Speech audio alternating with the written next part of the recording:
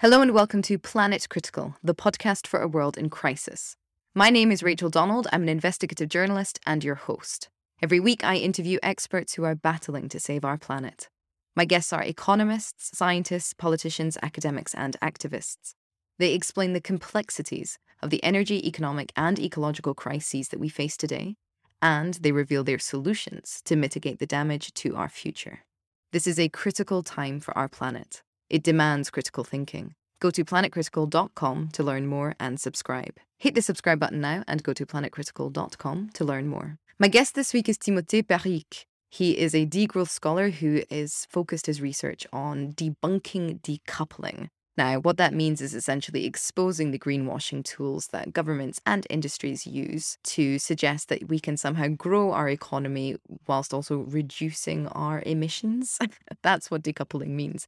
Decoupling GDP from emissions. Now, it's complete nonsense. There are no studies that support it, and yet it is used almost everywhere as a method of deceptive carbon accounting, and also, frankly, of delaying the inevitable, which is a radical overhaul of our economy, our production, and our consumption. Timothée and I had a really far-ranging conversation. It was great fun speaking with him. This isn't an introduction to degrowth because we did that with Jason Hickel a few episodes back. We spend a lot of time speaking about decoupling, how to create a world that prioritizes human dignity, whether or not degrowth is the correct way to achieve that. And then Timothée drops an absolute bombshell about the IPCC report, which I promise left my jaw on the floor. I hope you all enjoy the episode. If you do, please share it far and wide. If you love it, however, support the podcast at planetcritical.com or on Patreon. Interview transcripts are now available for paid subscribers and patrons, and a huge thank you to everyone who is already supporting the project. Okay, so you're talking about decoupling debunked. Go on. So decoupling debunked was a chapter of my thesis adapted into a report, but there are 11 more chapters in the thesis, which I published in March 2020, which is called The Political Economy of Degrowth. So there's a nice 900-page PDF that you can download online in case you're just want something sexy to read this summer. On the beach. It's like a novel. Honestly, you will not be able to put it down. That's a very long thesis. I feel like it's a very French way to write a thesis, to write 900 pages. Well, I was given a 300-page maximum, which I just overshot a bit. But I've defended my case. PhD theses to some extent are written not to be read. They're primarily written to be written, like it's research work. So you have to just work with the idea. And, if it takes like 2 years to make a Japanese sword, well, it makes 900 pages to just develop the argument fully, then that's what it does. Then, of course, that means pressure on you to shrink it, to explain it, to dissect it. So that's what I've been doing actually in the last 2 years, is just take bits of the thesis, talk about it, translate it into smaller articles, and now culminating with this French book. All right, let's talk about the line of argument then, because I've had Jason Hickel on the show to discuss degrowth, and it was a really popular episode. People really took to it. I also had some former guests email in with their critiques of some of the argumentation. So I'd like to get into all of that with you. Yeah. For anyone who might be joining us here for our first episode, could you give a very brief introduction to degrowth? So degrowth, the way I like to define it, if we just describe it as a phenomenon, is a reduction of production and consumption. So that's pretty straightforward. It's kind of the opposite of economic growth. Economic growth, get your economy getting bigger. Degrowth, you get your economy getting smaller. So it's a macroeconomic concept. But it got a couple of special features. So the way I like to define it is it's a planned reduction in consumption, not just like a crisis or a recession like we've seen during the COVID, but just it's a democratically organized shrinking of some sectors of the economy. Why is that? To just reduce environmental pressures. So that's feature number 2, not only democratic, but also there's an objective here. It's a strategy for the ecological transition. And the 2 extra features are about inequality and well-being. Degrowth has to be selective because, of course, there's no point shrinking the economies that are still developing in the same way that there's no point shrinking sectors that we need right now. So it's a point of just having this big process of selection and deciding, where we can cut resource use in a way that is just having the least detrimental effect on well-being, or actually where it can improve well-being. And I'm sure Jason has been talking plenty about this. So this is why, if I give you the full definition, like I like to have it in writing, it's a planned and democratic reduction of production and consumption in rich countries to decrease environmental pressures and inequality while improving well-being. Okay, so my first question on that, I think what's really important to highlight is the focus on rich countries. And I know that Jason's report came out this week or last, showing that, it really is sort of the Western world that was responsible for like 60% of environmental sort of devastation and the climate crisis in general. But to me, as somebody whose investigative journalism sort of does, span the world and the corruption, the global corruption that facilitates this issue, the problem isn't just a Western one anymore, because we have exported capitalism, because we have exported the growth model all over the world. So if you reduce in Western countries, even though, the consumption is absolutely huge, the powers that be that are in place all over the world will find new consumers, will find new audiences in order to continue facilitating that production and profit maximization. So, is a plan that continues that split between West and East, do you think actually deals with the reality of the situation, which is that, there's corrupt people all over the world? So that's where I'm going to introduce a bit more subtlety about the concept of degrowth. So in my previous definition, I've defined degrowth as kind of a phenomenon. But the concept, the way it was born in France at the beginning of the 2000s, it's got a bit of a twofold life. So on the one hand is this real process of shrinking the size of your economy. On the other hand, it's a broader critique, a symbolic critique of an economic system that is obsessed about GDP and economic growth. So in that sense, degrowth as a critique, you could say, of capitalism, of profit obsessed business models, and of just this craving for economic growth in general, can be applied to everywhere where this ideology, this acquisitive and accumulative ideology exists. So that's where degrowth as an idea joins other anti-capitalist frameworks like Buen Vivir in South America, Ubuntu in Africa, Eco-Swaraj in India, and the l'économie sociale et solidaire in France, la simplicité volontaire in Quebec, Lagom in Sweden. So here, degrowth is just another of these post-anti-capitalist concepts. So in that sense, it can't be applied everywhere. I think it's just part of this constellation of concept that is trying to rethink economies. There have always been concepts like this. This is actually how economies evolve. So here that's the new batch of available options to think the future of capitalism.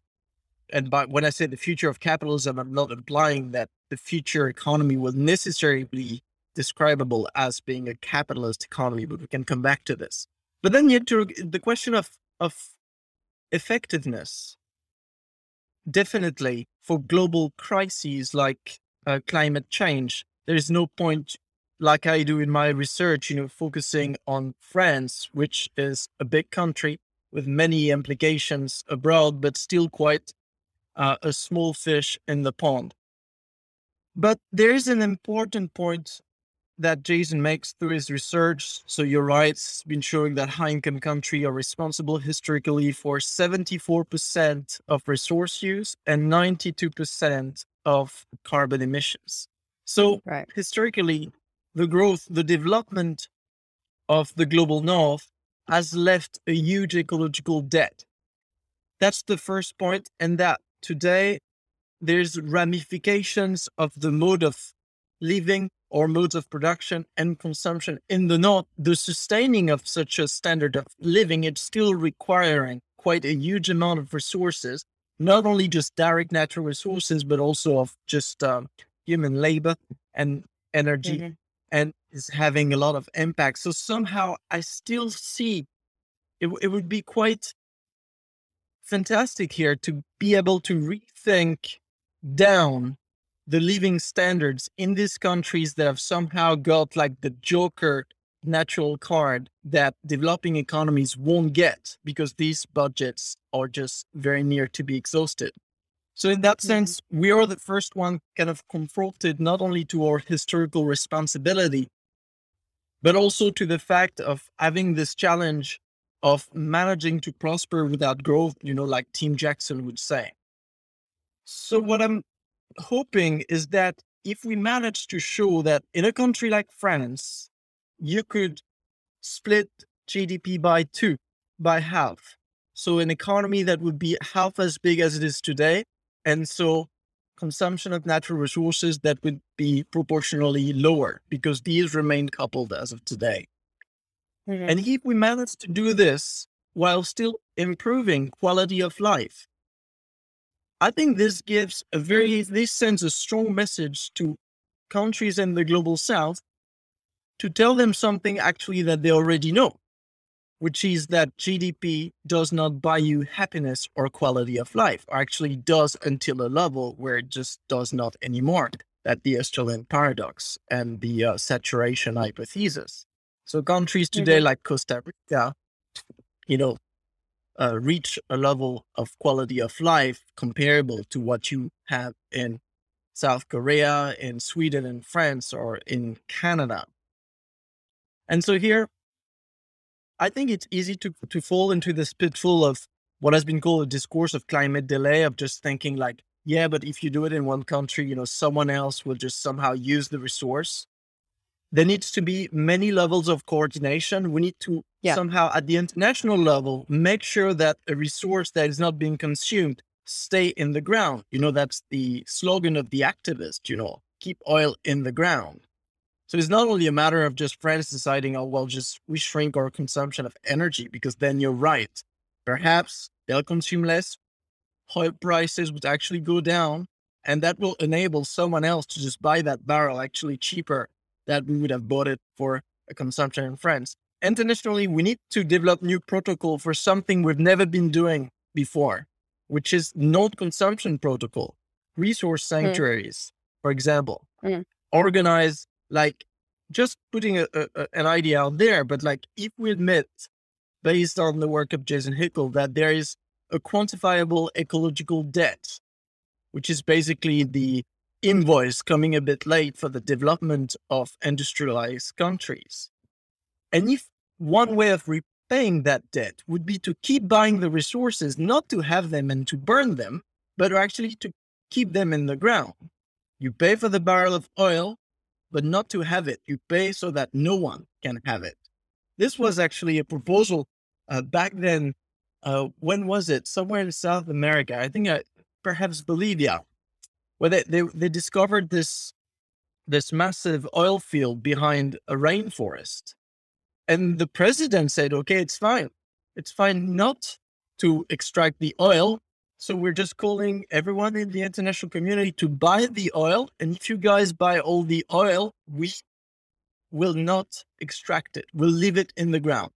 Well, they did not manage to gather all the money. And so they extracted the oil and actually sold it.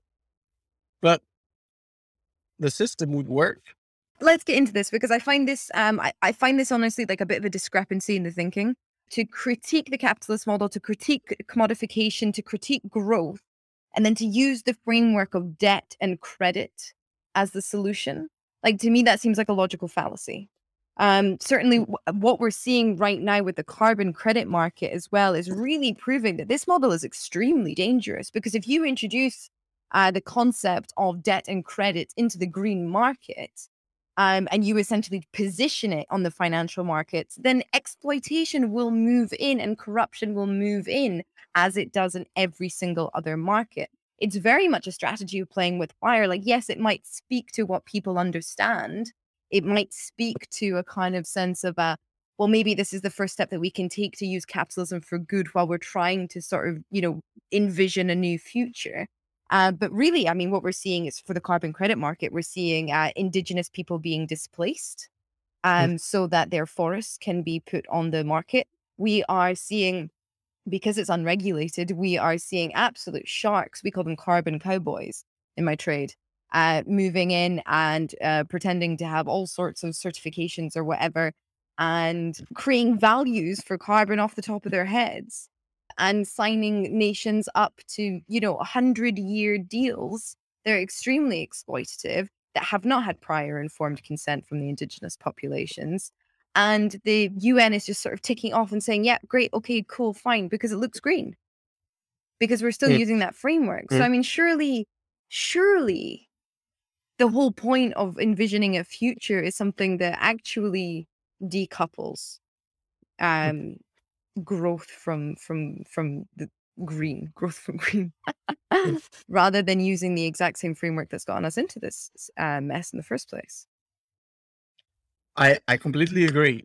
And one author that I quite like, which has inspired me a lot, is Serge Latouche, French economist. And at the beginning of the 2000s, he was the first to theorize degrowth. And he said, degrowth means to exit from the economy. And back then, people did not quite understand what this means. But what he meant basically is we need to shrink the domain of the commodity. So we need to take certain social relation and natural resources and decommodify them so that they Yes. become inaccessible by the logic of capital. Yes. A resource, for example, if you declare a resource sanctuary like a UNESCO national park, this becomes unbuyable. For all the money in the world, you will not be able to cut a tree. Or if you do, you will be prosecuted legally. Same thing for certain like coral reef and things like this. So for me, I'm rather saying I completely agree that the market will not solve these issues. And as soon as you commodify something, it attracts for-profit actors that are just doing what capitalism is great as doing, which is squeezing every single resource to try to turn it into money. But there's something else. So on the one hand, we need to select all these core sectors of the economy that are too important to be handled by the market logic. So what we see, for example, in certain cities in France, cities are saying, we don't want private water management anymore. Because like in many countries, after the neoliberal turn, well, it was promised that if you privatize certain utilities, quality will go up, efficiency will kick in, prices will go down. A few decades after, see that this isn't true. Prices have gone up, quality has gone down. Why? Because they're managed by for-profit corporations that are just cutting costs and inflating prices up. So now countries are saying, okay, well, you know what? We're getting back our water and we are organizing that resource as a common. So the commons is actually a framework very interesting because it's not a market, it's not a state governance, it's the community governance of a specific resource organized around the satisfaction of concrete needs.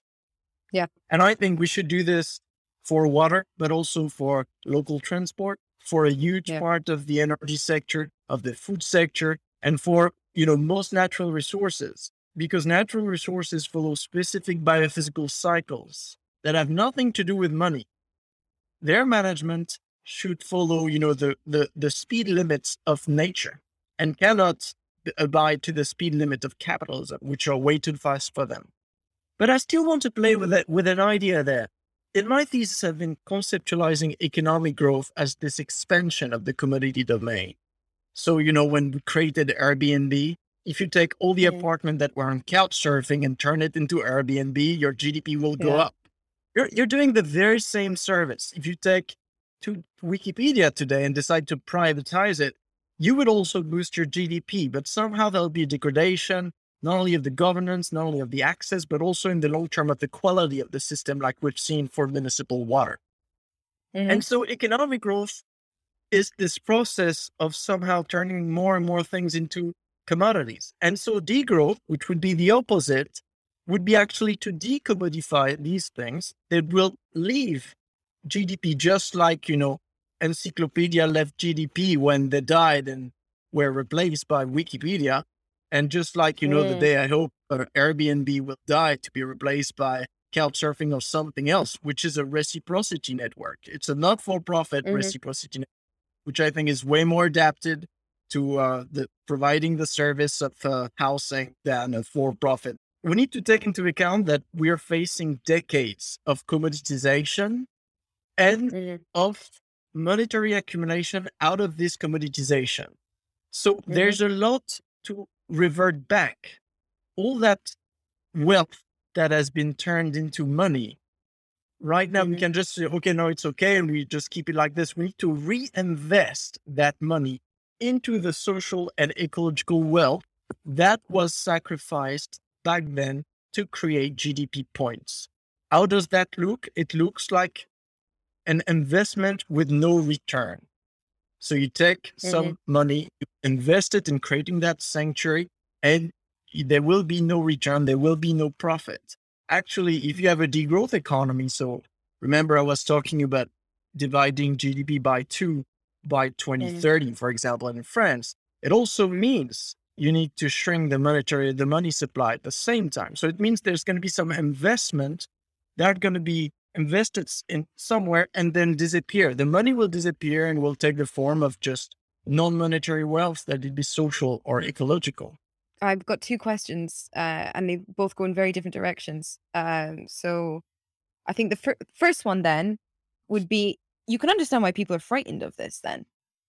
Investment without returns, cutting the monetary supply. Like, you can understand why the labor unions are really, and, just generally people think that degrowth is going to hurt them first. Because, degrowth, like decommodification, the commons, that sounds like quite an exciting vision. But just, even that, the prefix of D, how do you think that we can sell more of a vision to a public, sell more of a vision of responsibility and autonomy and community, rather than have them worry that, middle-class scholars are out to get their future in order to save the planet? Well, we need to ask people if capitalism is making them happy.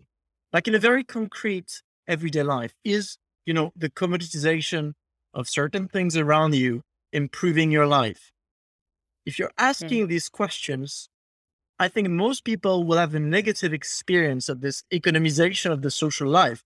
They will be, no, I don't like how it makes me think and treat people. The quality of the social relation has been degrading. The ecological situation is obviously degrading.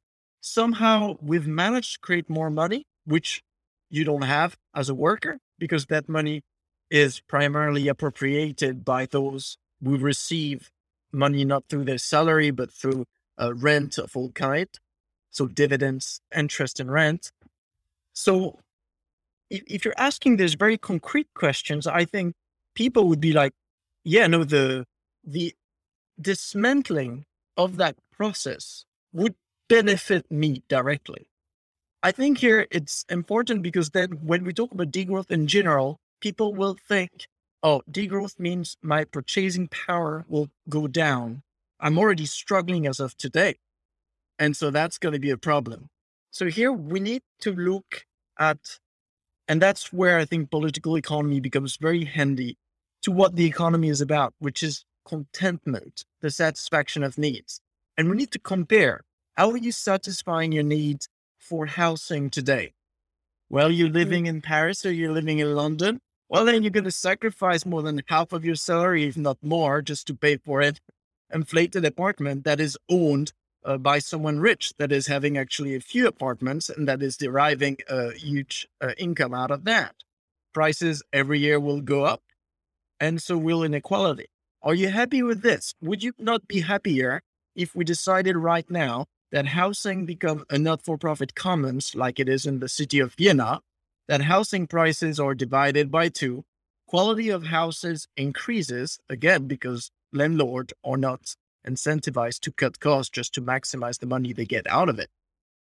People will think, yeah, that makes sense. Then your purchasing power, imagine it goes down a bit, but you still are better off because, the price of the house you rent has gone by half. Or even at this price, you get the opportunity to buy that property. And even, let's say, if your purchasing power get like super down, if you make the inventory of all the services you can have access to, you're like, okay, well, maybe I've got less money, but now I live in a town where water is free, where local mobility is also free, where I've got access to good quality free Wikipedia like encyclopedia, where I can use some, open access application. I don't have to pay for scientific journals, to get access to knowledge. All these things that we realize would get cheaper if we organize them in a non-capitalist manner. So the focus on abundance in terms of need satisfaction can sell, I think, more than the word degrowth. Maybe it's good, the word degrowth, to raise awareness about the ecological transition and the fact somehow that economic growth is incompatible with ecological stability.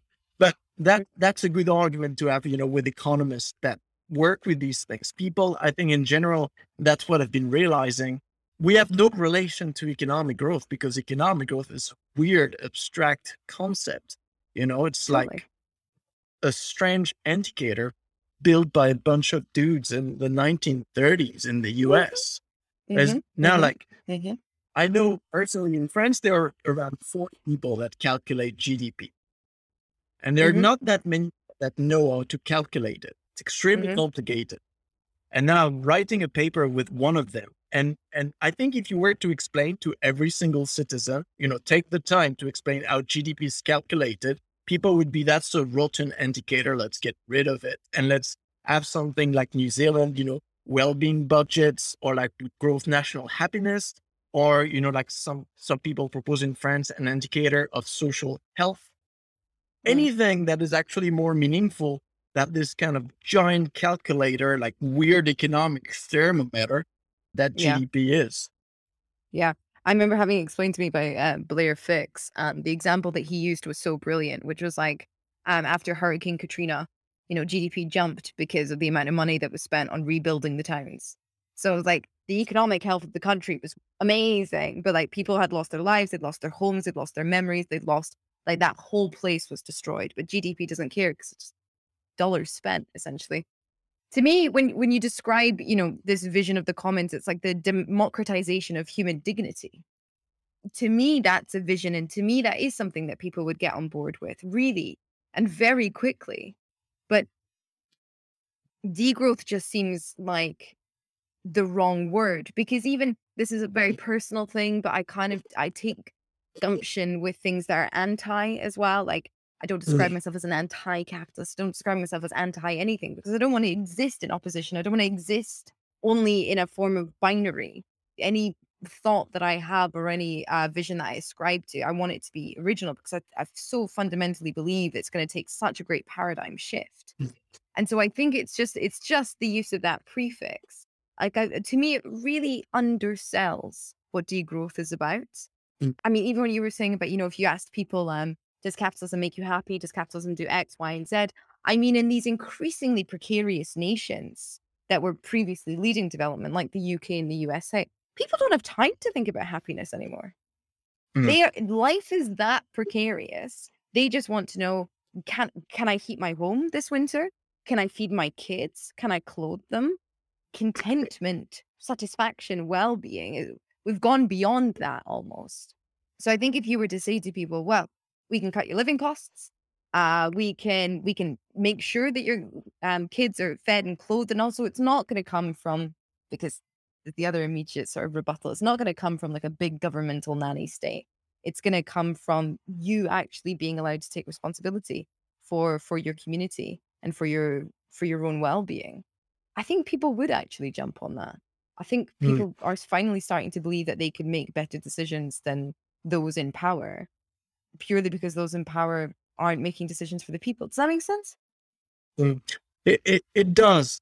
I mean, I've got this list I quite like, which I've been keeping for a few years, where every time someone comes up with a new name for a more desirable economy, I just put it on the list. Nice. And you can come back to the 1940s, and people have been creating amazing visions of participatory economies, of positive economies for the common good. Now, well-being economies is becoming increasingly popular, and none of these terms have really managed to gather to create that effervescence that we see today around degrowth. So that's the first strange paradox is that very often, people admit that the word degrowth is a bit off-putting, but on the other hand, like the term is becoming hugely popular these days, and Mm. the discussions that are hiding behind the term degrowth are becoming absolutely essential. Mm. So there's a bit of this love and hate about the term, which in the way I reconcile it personally, that degrowth is a good discussion starter, especially when we talk about Mm. climate. It's a thought stopper. You're like, oh wow, what did you say? So the goal of the economy should not be to grow. And then you're like, oof, you're asking yourself questions. As soon as we've got this discussion going, we quickly need to mobilize other terms.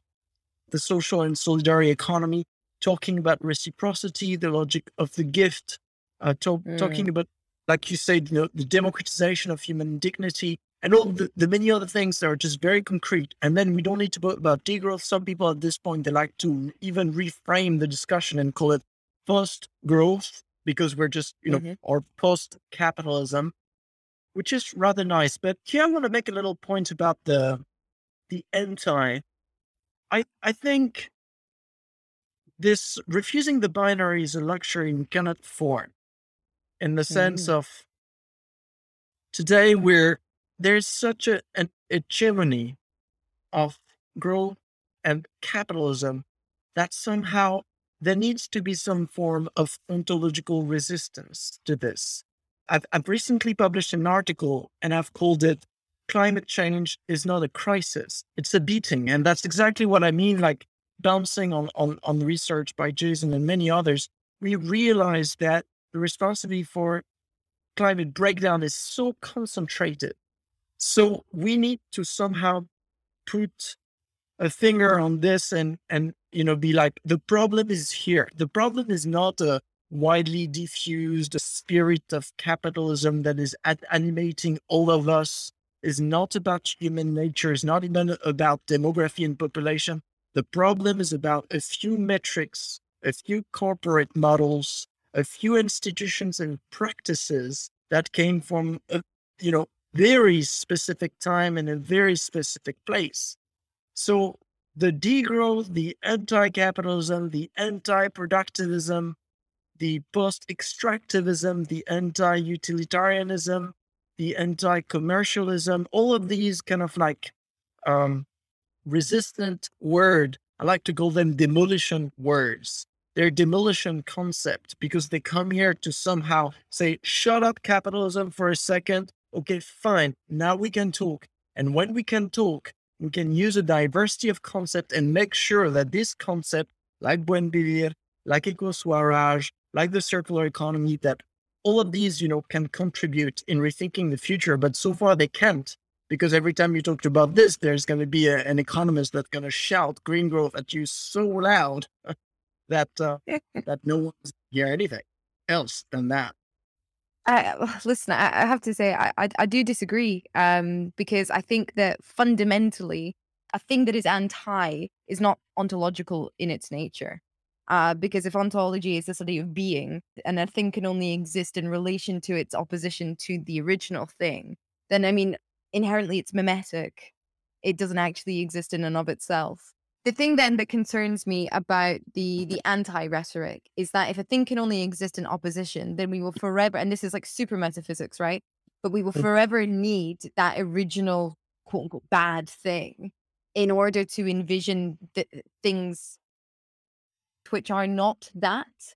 And therefore I feel that we're inherently sort of precluding ourselves from creating any new form of vision or paradigm that could actually break human social evolution through to an interesting and fundamentally different situation or yeah, vision again. That's my main concern for the anti ideologies. And I would hear, I think I would agree with you. I I'm just, my addition would be, in order to create the space so we can actually use this concept that exists. I mean, I give you one, solar punk, which is a concept getting increasingly popular. Solar punk Mm. is nice because it's quite disconnected from the reality of capitalism. It's really a utopian concept in the good sense of the term. It's a projection into a desirable future without any limits in reference to the pragmatism of today. And that's Mm. these we should cherish because we don't have many visions, post-capitalist visions. That's the saying. It's easier to imagine the end of the world than the end of capitalism. So we Yeah. should cherish. But the problem is that nobody knows about solar punk. Why? Because they live in a time of capitalist realism that even thinking about the future that is not, neoliberal capitalism gets you branded as some kind of lunatic. So Mm. the way I articulate it in my book is, first I use the big gun like the degrowth when I make the criticism of growth.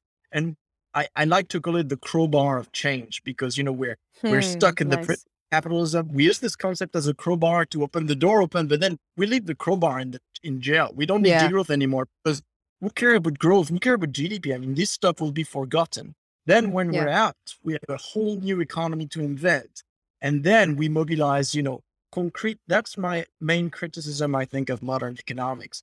We mobilize concrete issues and concrete terms. So basically, we rebuild an economy starting from contentment and the satisfaction of needs, and also with Mm. a sense of aesthetics that was not present in the way we've been conceptualizing economics before, which was very disconnected. In French, we'd say hors sol, out in the air. The economy is not Mm. connected to reality.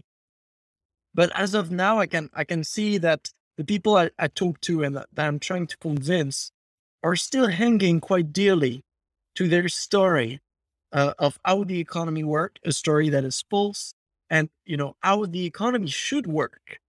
So which is in that case not false, but I think misguided.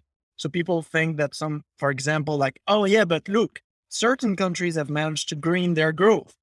That's false, factually false. And then they're like, okay, maybe it's not true, but we should work to decouple GDP from environmental pressures. So I'm like, so your dream society is one that has decoupled GDP from emissions. I mean, sorry, but that's a crap dream. That's the best vision you can have of the future. Like, you take like the driest indicator we have, and then you decouple it from something else, and you call this, your utopian vision of tomorrow.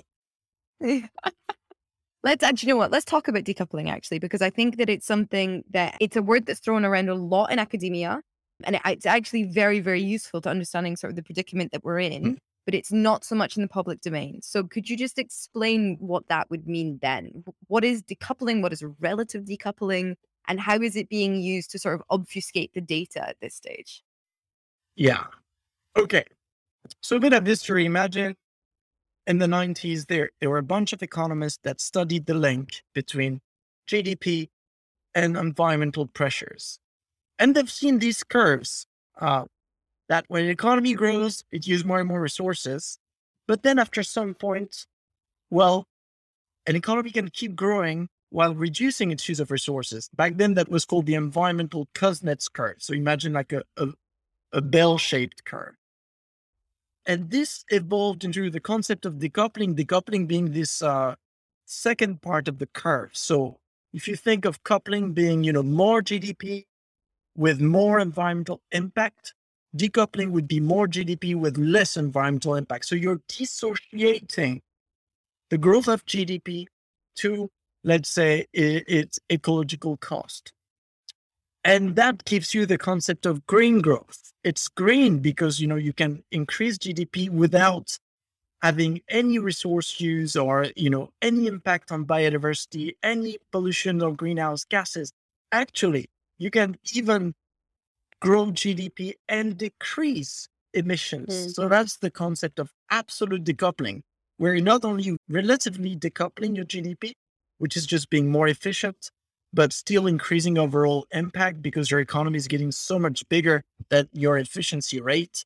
Absolute decoupling is actually this just more GDP and less emissions. And that's the case where it gets really science fictional.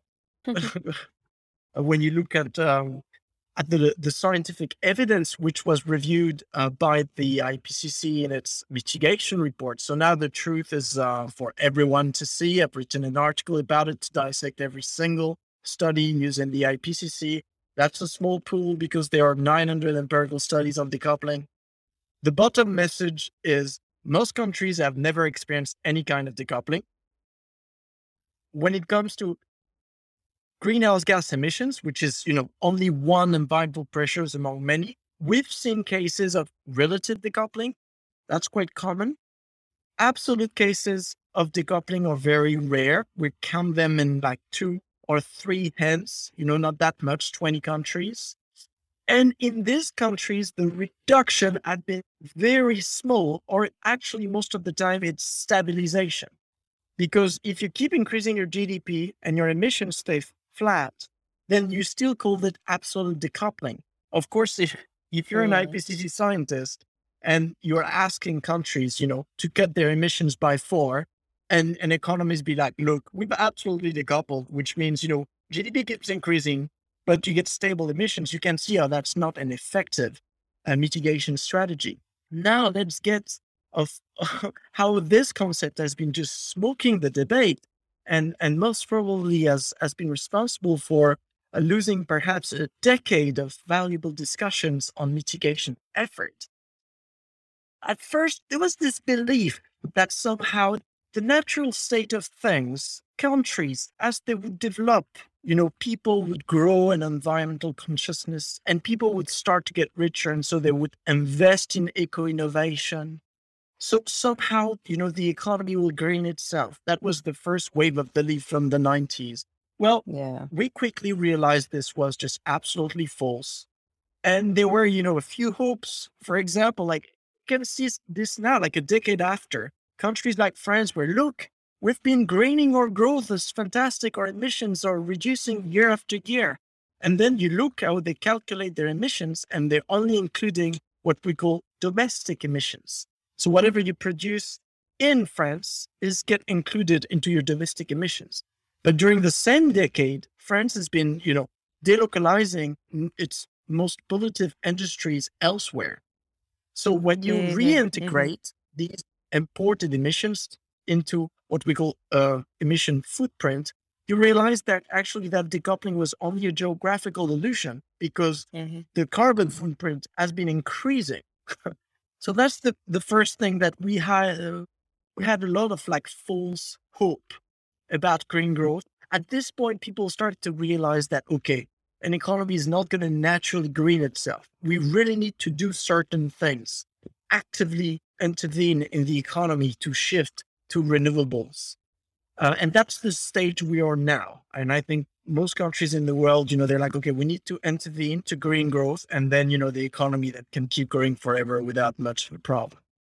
In doing this, we've still not acknowledged the fact that, there's been no historical experience of decoupling fast enough and including all the resource that we care to include that would prove that it's actually possible. So for me, that's where it becomes a bit uncertain, a bit like, jumping from a cliff and hoping you're going to build yourself a parachute before you hit the ground. This is the green growth strategy today. Whereas the precautionary approach would have been like, okay, look, as of now, we don't seem to decouple GDP and resource use. So since we need to reduce resource use, we will have to produce and consume less. If in the future you get kick-ass eco-innovation, you get outstanding rates of recycling and anything else, then perhaps we can produce and consume more. But as of now, confronted with the urgency of the climate crisis and all the mini ecological crisis, we cannot afford to produce and consume more. This is from a purely thinking from a global north perspective, focusing on the well-being of the global north only.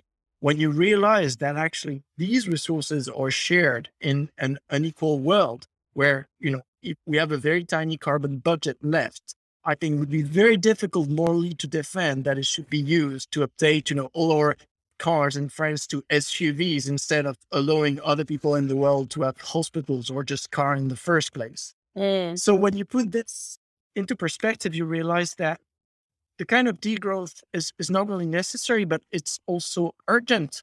And it's a direct implication of the limits to green growth. And, I've been very arrogant with my colleagues in 2019 when we published Decoupling Debunk. We were like, look, this is the evidence we've found. Here's the reasons we have against that make us think that actually decoupling in the future is not going to be as great as you think. Here's everything on the table. If you think we're wrong, show us, and give us numbers on why all of these numbers are wrong. And then, we'll change our mind. Since June 2019, I've not received a single answer to that challenge, which really shows, and now the latest IPCC report is just acknowledging this, that the green growth advocates cannot make their case. But the IPCC report was formerly a green growth advocate. That's the funny thing, and that's what I've been showing in the article. When you read the summary for policymaker, it sounds like it. But when you read the full report, you get a very different view. Oh, that's interesting. Yeah, there's a double message. The SPM, you read it, you feel like it's an advocacy for green growth, which it is, based on one single study.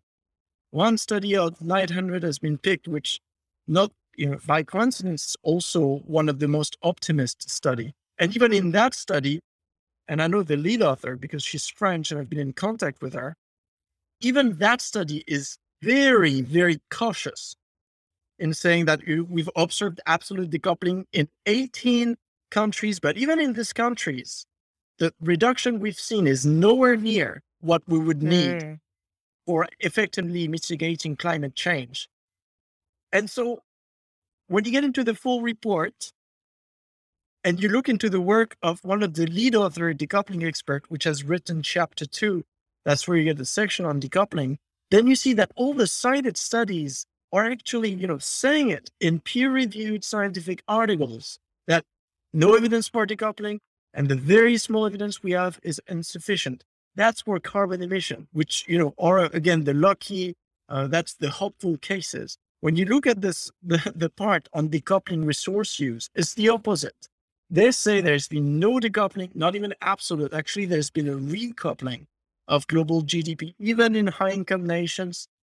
High-income nations now just, recoupling with material use, which is strange because also when you go back to the summary of this argument, it's diluted into a very hopeful, like some countries have managed to do it some years. And so therefore, let's not worry too much. I like to say it like this. It's basically like assuming that just because Usain Bolt is running that fast, we could all run like Usain Bolt all the time, not just in a peak.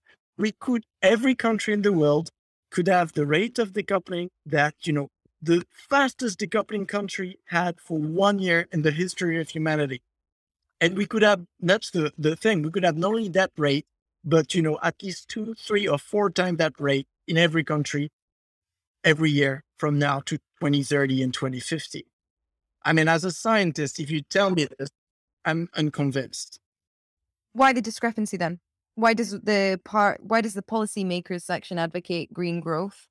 And then the section on resource use show that it's impossible?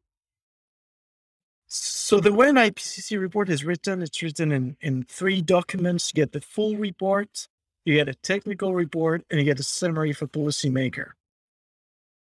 The summary for policymaker needs to be agreed on by every single country. So it's a political document.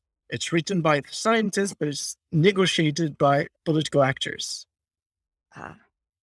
So, of course, I suspect if you are a scientist, others, and you're trying to writing the summary of your full report, and you're writing, well, insufficient proof of decoupling, will have to degrow, blah, blah, blah, blah, blah. Then every single country is going to come like, look, we've been pushing for green growth, so that would make us look terrible if actually it's proven not to work. Could you not smooth out a bit? And, the insufficient could be perhaps not sufficient enough as of now, but this, but that. So you can look online. There's been a lot of comparison between, things that have been said in the full report compared to how things are being said in the summary for policymaker. And so the argument is just hugely diluted so that it can become consensual. But, if you want to change the system, anything consensual is actually just ineffective because by definition, if it's consensual, it is the system. So in that sense, what I've been doing is fishing for radical ideas in the report, in the IPCC report, and you find them. I mean, it mentions degrowth 7 times. It discussed this degrowth, as radical as the concept is. So imagine the IPCC for the first time, both in its adaptation report and its mitigation report, has been actively discussing degrowth. In its adaptation report, it's even branding post-growth as the latest narrative of development in its history of development since the 1950s. So it's kind of acknowledging that this is here. But all of the radical bits of the report are being left in the attic when they wrote the summary, or actually perhaps, they were just removed when it was negotiated. There's also, countries that can submit comments to the text, so it can be gradually diluted, or just, I don't really know, these negotiations went because they were not public, unfortunately. I think for the next report, we should demand that these are publics. Yeah. And then we'll realize what, has been leaked by journalists, that countries like Brazil and Argentina, going to the table and be like, in the summary for policymakers, we don't want you to refer to plant-based diet and vegetarianism, because that will be bad for our beef exporting business. In the same way that Australia didn't want it to name coal as bad. Very difficult to write a mitigation report without saying that we should, end coal usage. And so Australia was like, oh, maybe we say fossil fuel in general. It's really about carbon. It's not really about coal. It's really about carbon. So we should have filmed these discussions, and then we can see, what is part of science and what's part of politics. What is the point in having a mitigation report written by scientists, and then the policies from that report are going to be diluted by policymakers themselves who are incapable of making the correct decisions now when they're in power? What is the point? How has that been allowed to happen?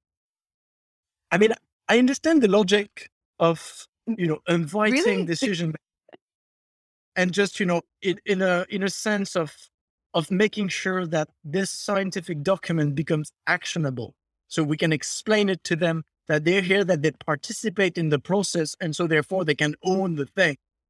But of course, it's a scientific document, so there should be boundaries to the kind of comments you can give.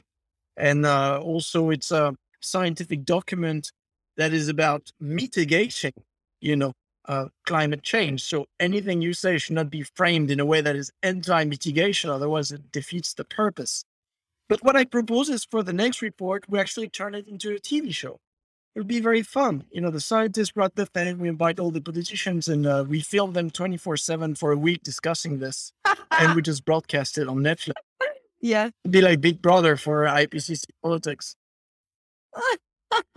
I genuinely had no idea that was how that section of the IPCC report was made, or written, or created.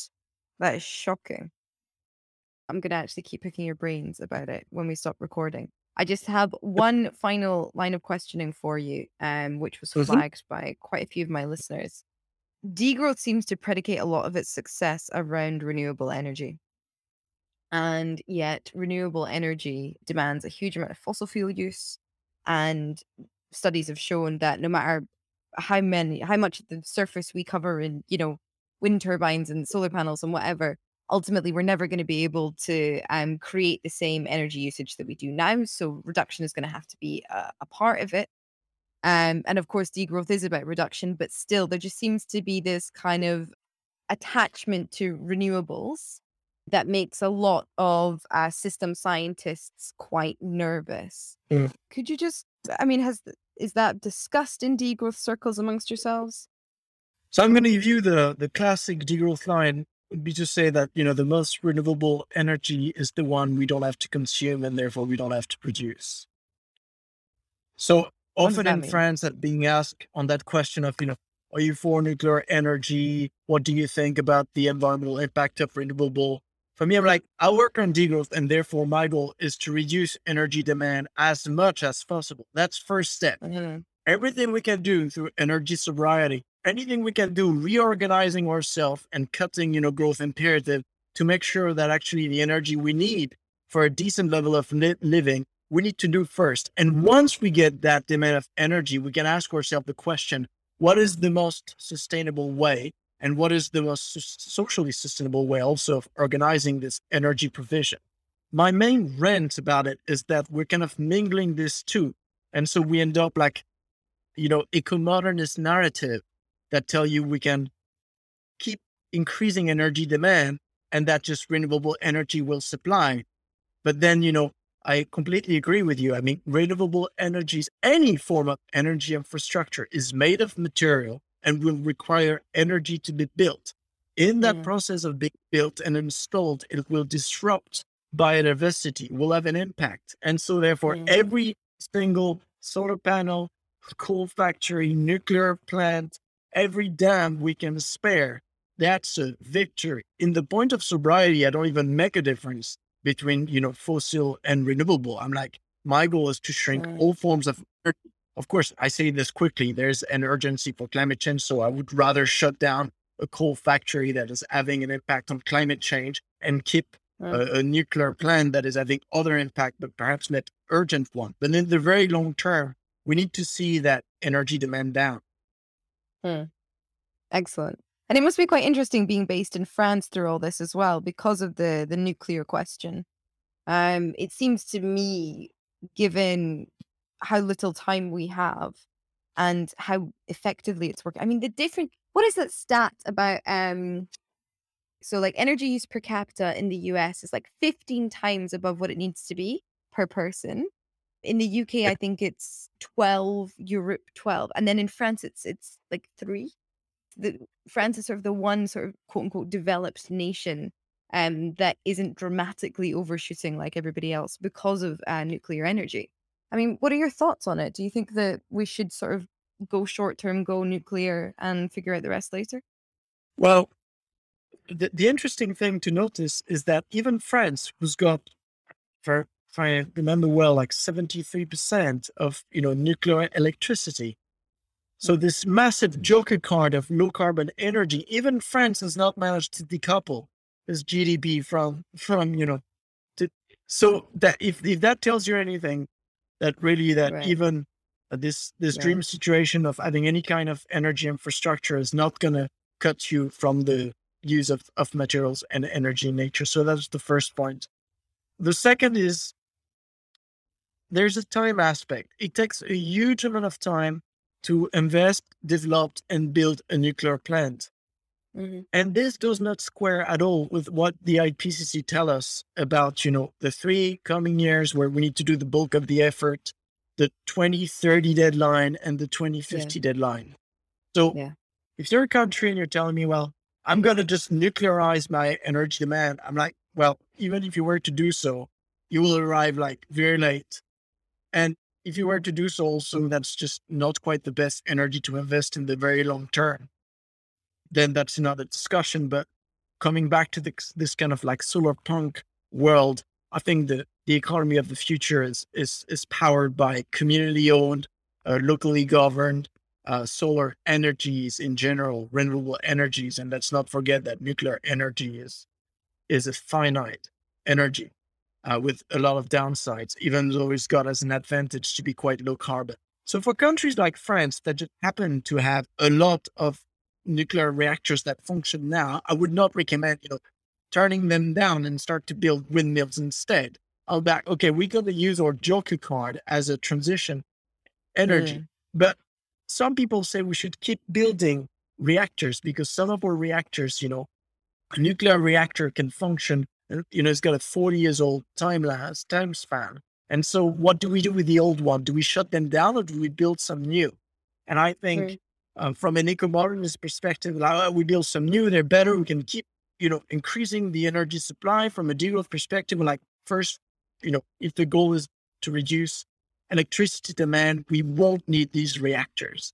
And then for actually the quality and sustainability of that reduced supply, we would better do with a resilient network of community-owned renewable energies. All right. Okay. Great take. My final question, who would you like to platform? Did you have Julia Steinberger? I almost had Julia Steinberger. Yeah. We had a date. It was rearranged, and I've been unable to get hold of her since. But to be fair, the IPCC report was just published, so I imagine she's Yeah. a very, very busy woman. But if you could recommend somebody else, just in case, because I do harangue the poor woman on Twitter about once a month. I guess I will have to recommend a good friend of mine and colleague, Tony Notion. All right, excellent. Timothy, thank you so much for your time. It was such a pleasure speaking with you. If you want to learn more about Timothy's work, I've put links to his blog over on planetcritical.com, where you can subscribe to support this podcast. If you liked this episode, leave a review and share it. If you loved it and you want access to the interview transcripts, support the project with a paid subscription at planetcritical.com or on the Planet Critical Patreon page. A huge thank you to the Planet Critical supporters. This work simply wouldn't be possible without you. Thank you all for listening. See you next week.